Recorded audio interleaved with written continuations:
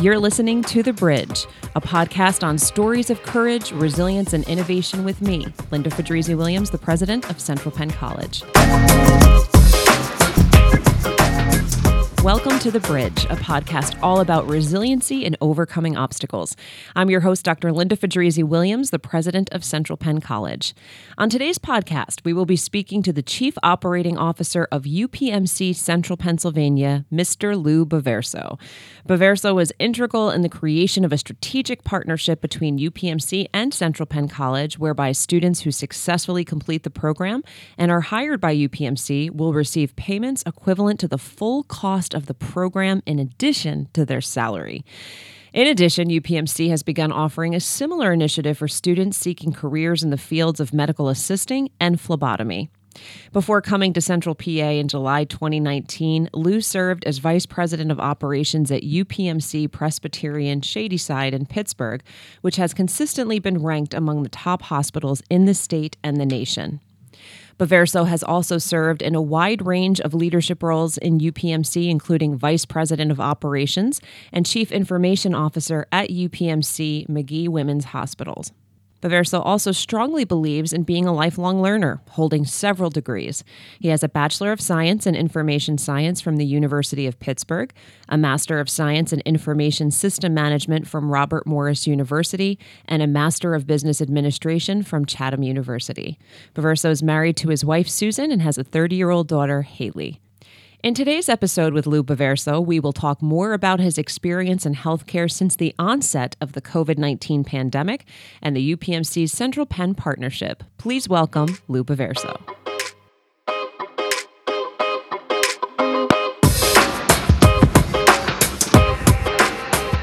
All right, we're going to switch gears. Okay.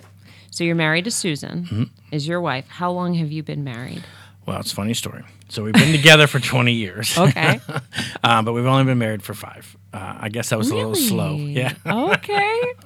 You were together, so you've been together for 20, so you were together for 15 years before you finally married her? It is. It's a true story. We had a lot of other things we were doing in between. Oh, man.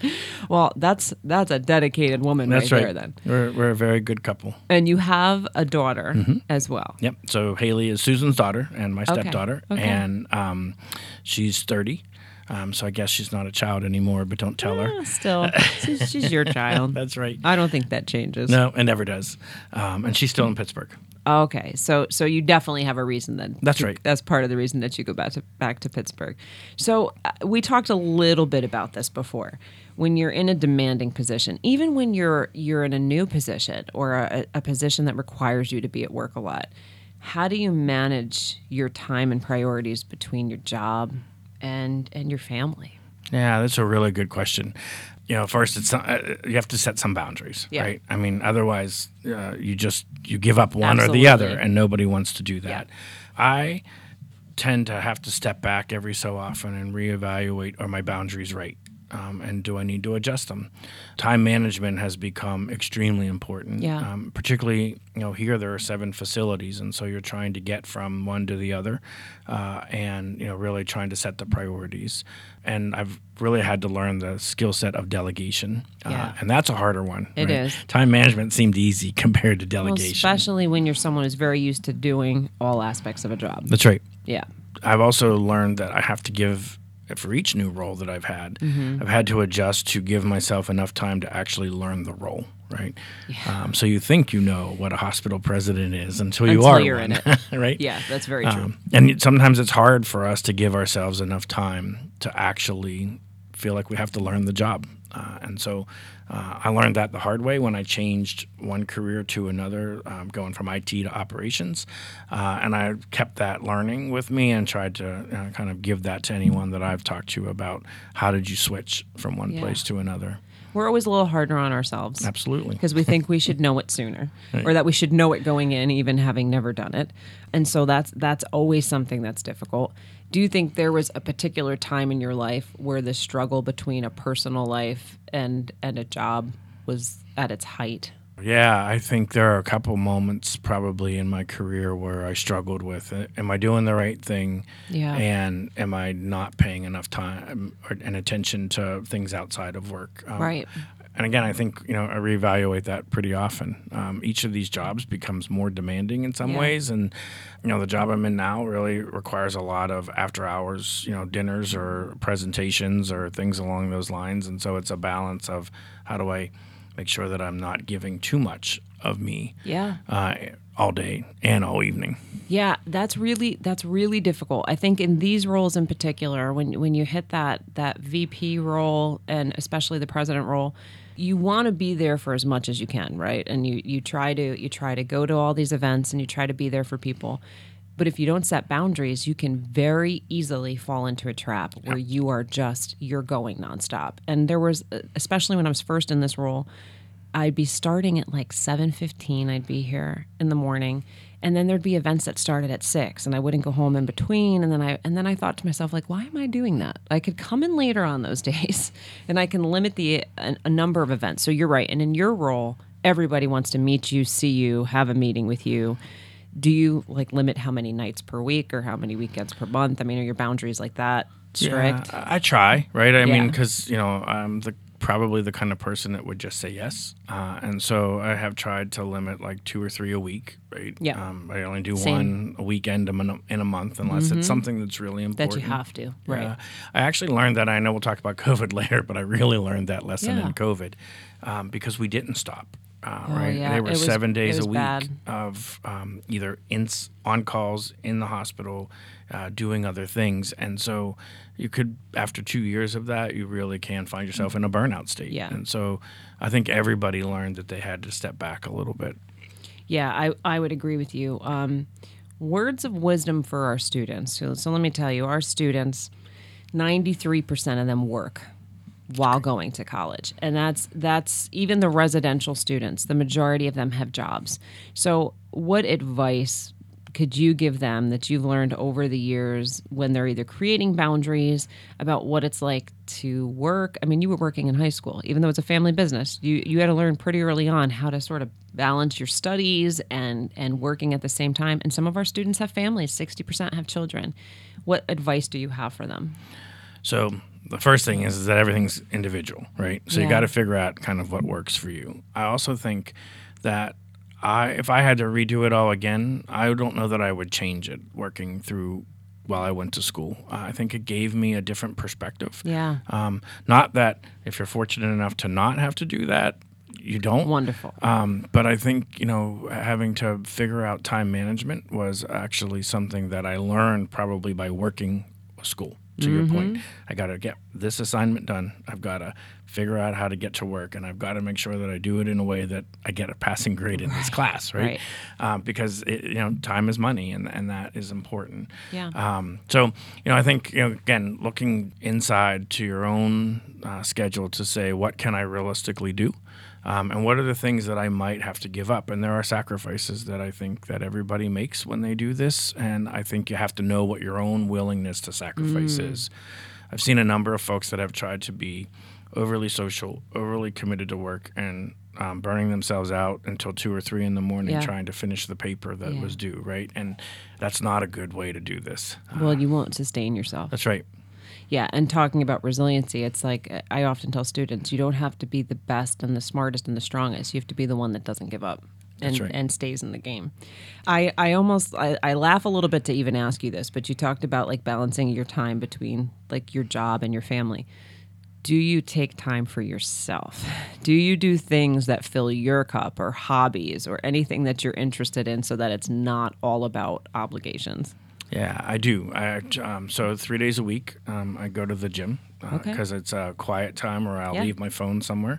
I try to swim a couple days a week, either in the morning or the evening, alternatively. And, I used to, and I need to get back to it, I used to get a 2-hour massage at least twice a month because that moment of quiet is like a recharging moment for me. Agreed. Good. Yeah, get back into it, especially before September, okay? That's what I'm going to give you as advice. There you go. I'll take that advice.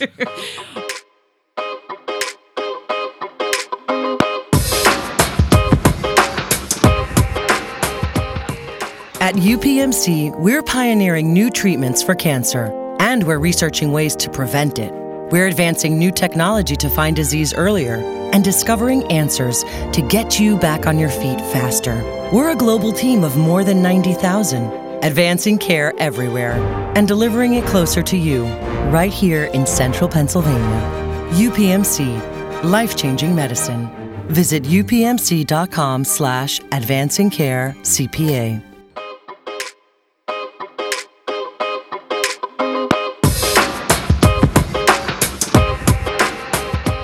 All right, now we're going to talk about COVID, which I'm sure you hear it and you want to just shake your head. But tell me the first time you heard the word COVID. Yeah, so distinctly I remember it being right around February 14th. If we go back in time, that's right around the time when the first U.S. Case, kind of presented itself. And I can remember being on a conference call, and the team that was discussing what was happening said if we could just get past February 14th, we think we'll be okay. Ooh. And it's like one of those defining moments that you won't forget. Yeah. Right. And so I remember that, and then going into March of that year was just like where everything shut down. And I mean, in a lifetime, we've never experienced anything like this. Ever. And so it is a life-defining moment that I won't forget. And I can't even imagine. I know how hard it was working here during the pandemic. I cannot imagine what it was like trying to be the chief operating officer during a pandemic when literally your staff were watching people die and you were watching people leave the industry altogether. How did you make it through those couple of years? And I know we're not out of it. I know COVID is still here, but it's managed. That's right. I will say first and foremost, we were pretty blessed with the staff that we had. And early on, it was their rally that really made this job so much easier, right? Good. People did a different job every day. Regardless of what they were trained to do. Mm-hmm. And you really saw a team develop very strongly across a hospital, not just within a specific unit that they worked. So, everyone was hopeful. I think in the beginning it was going to be short, right? We were looking at all of these predictions of how far we would get, and it changed. The biggest challenge was communication. I mean, early on, things changed. Not daily, hourly. Oh, it was constant. Right? And so making sure people had the right information, and every time we changed that piece of information, and in a system like UPMC, we were changing it across 40 hospitals at one time. So it was a lesson in organization and communication for sure.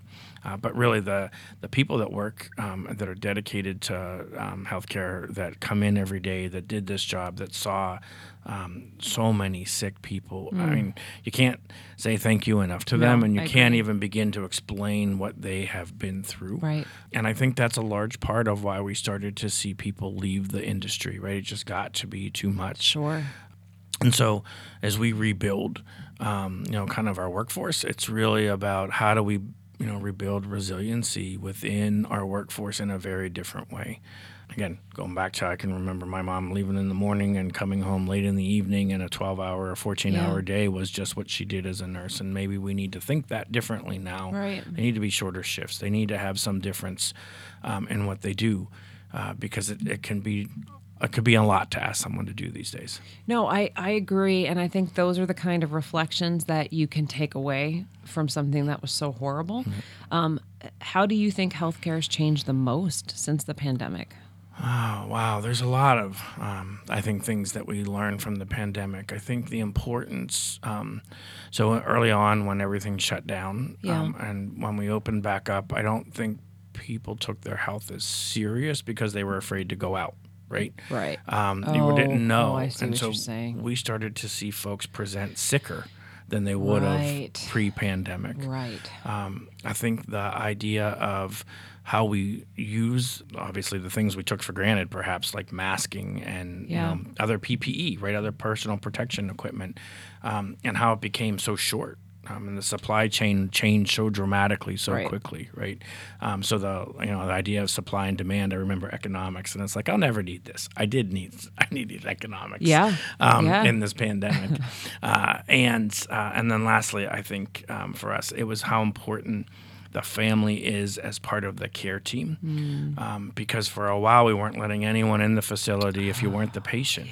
And that has a very strong impact on the patient who is in the bed, and bringing a family member or a support person into the care with the patient is so important. And so I think we really saw and demonstrated how important that is through this pandemic. That insight is incredible. I have not heard anyone say that, but when you actually step back and you think about when people are in a hospital, how nervous they are and their family members are anxious, and not having that connection there, yeah, that's great insight. Yep.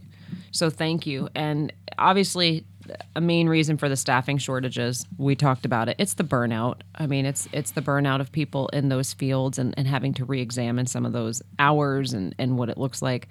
Our partnership with you is so unique with the college and UPMC. We're offering an opportunity to get in on the ground floor with UPMC in our region. Tell us a little bit about, and I know you and I have been talking for 3 years, but you have a need for people and we have a need to get our graduates placed.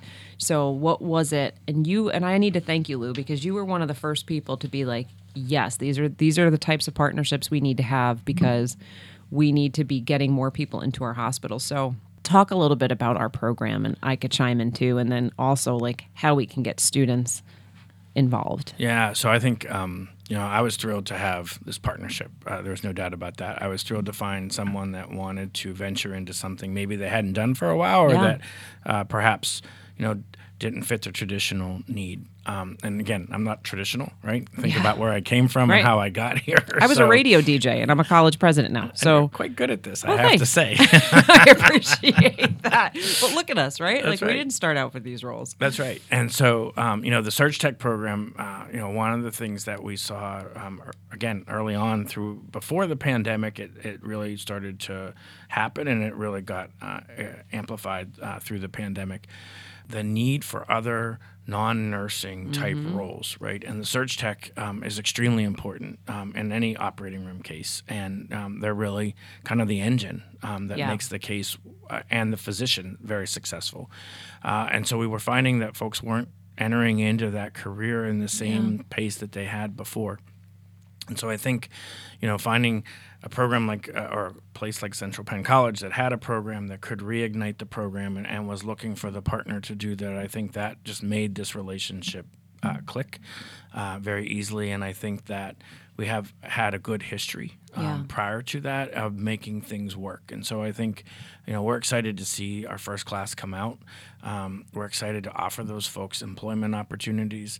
And I think that it's just the beginning of what we can do in this region.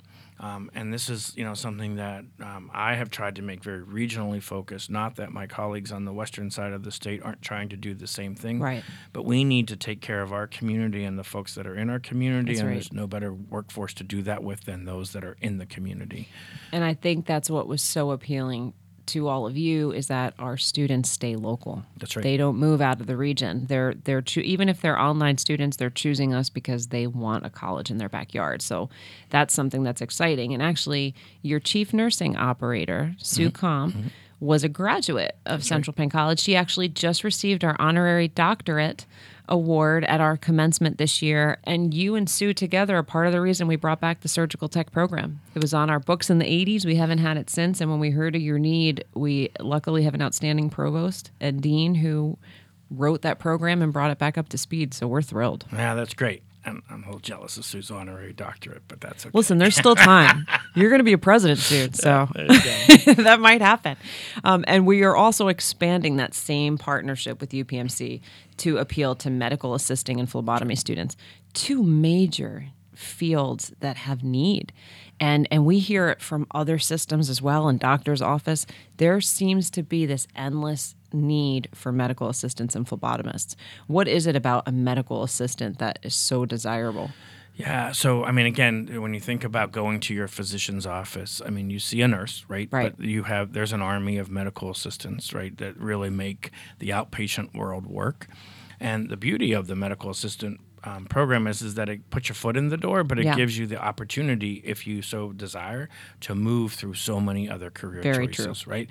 A lot of our medical assistants go on to be nurses or LPNs, licensed practice nurses. Some go on to the inpatient world to be PCTs, or what we call patient care tech. Yeah. Some go to surg tech, Right. and some move into other administrative roles within the organization. You know, go back to we're a city, right? You can have any job that you really want within that walls of a healthcare institution, and sometimes it's just starting out to figure out what you want to do. Yeah.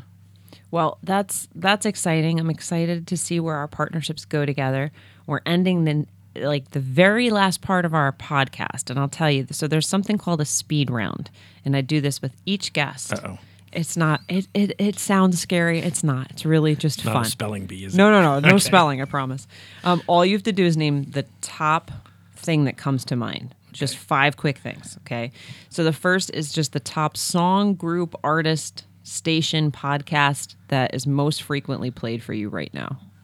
So it's probably Hits 1 on Alexa, because I can say it and she plays it. You listen to Hits 1. I listen to a lot of different music. Look at you listening to top 40 I music. do. I listen to R&B. I listen to rap. I listen to country.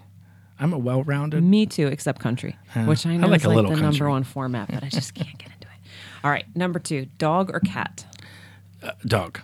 Unanimous up to this point. We have never had a podcaster say cat. I have 3 cats. What do you? Oh, you have 3 cats? I have 3 cats and a dog. What's your dog? What breed is your dog? A Maltese. Oh, okay. Who's like a cat. And you'd pick the dog over those 3 cats. There's a for good you, reason. Lou. I'm with you.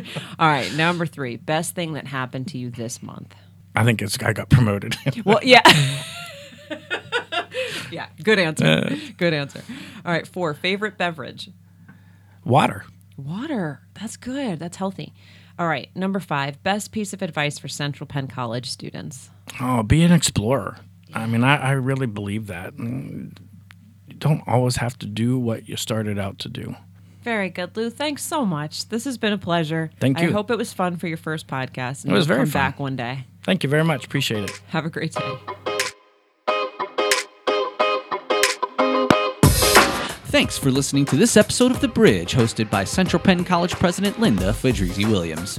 If you enjoyed this episode, please give it a great rating on your favorite podcast service. The Bridge is available on Apple iTunes, Spotify, SoundCloud, and Google Podcasts. Be sure to subscribe so you don't miss future episodes of The Bridge, stories of resilience, courage, and innovation with Dr. Linda Fedrizzi-Williams. We'll see you next time. UPMC Pinnacle Foundation, and Central Penn College are working together once again to develop the next generation of healthcare professionals in the region. In February 2022, they rolled out an innovative surgical technician program in which students who successfully complete the program and are hired by UPMC will receive payments equivalent to the full cost of the program in addition to their salary. Now, the 3 organizations are offering a similar initiative for students seeking careers in the fields of medical assisting and phlebotomy. As part of this initiative, Central Penn College will offer a new 12-month, 30-credit medical assisting diploma program that requires students to attend full-time, in-person classes on the Summerdale campus. The phlebotomy technician certificate is an existing 9-month, part-time program that includes a mix of online and in-person classes. Through an innovative combination of funding from UPMC, Central Penn College, and UPMC Pinnacle Foundation, program graduates who work at UPMC will receive payments in addition to their salaries equivalent to the cost of the programs. Students must complete at least 2 years of the work requirement at UPMC facilities in the Central PA region. Central Penn College is making the CPC Housing Scholarship, valued at $5,800 a year, available to all qualifying medical assisting enrollees who attend full-time. Students in the part-time phlebotomy technician program are eligible to receive a partial housing scholarship. Phlebotomy is a burgeoning healthcare field. Jobs for phlebotomists and phlebotomy technicians are expected to grow 22% through 2030, according to the Bureau of Labor Statistics. Jobs in medical assisting are expected to grow 19% through 2029, according to the Bureau of Labor Statistics. For a full list of requirements, visit www.centralpenn.edu/UPMC.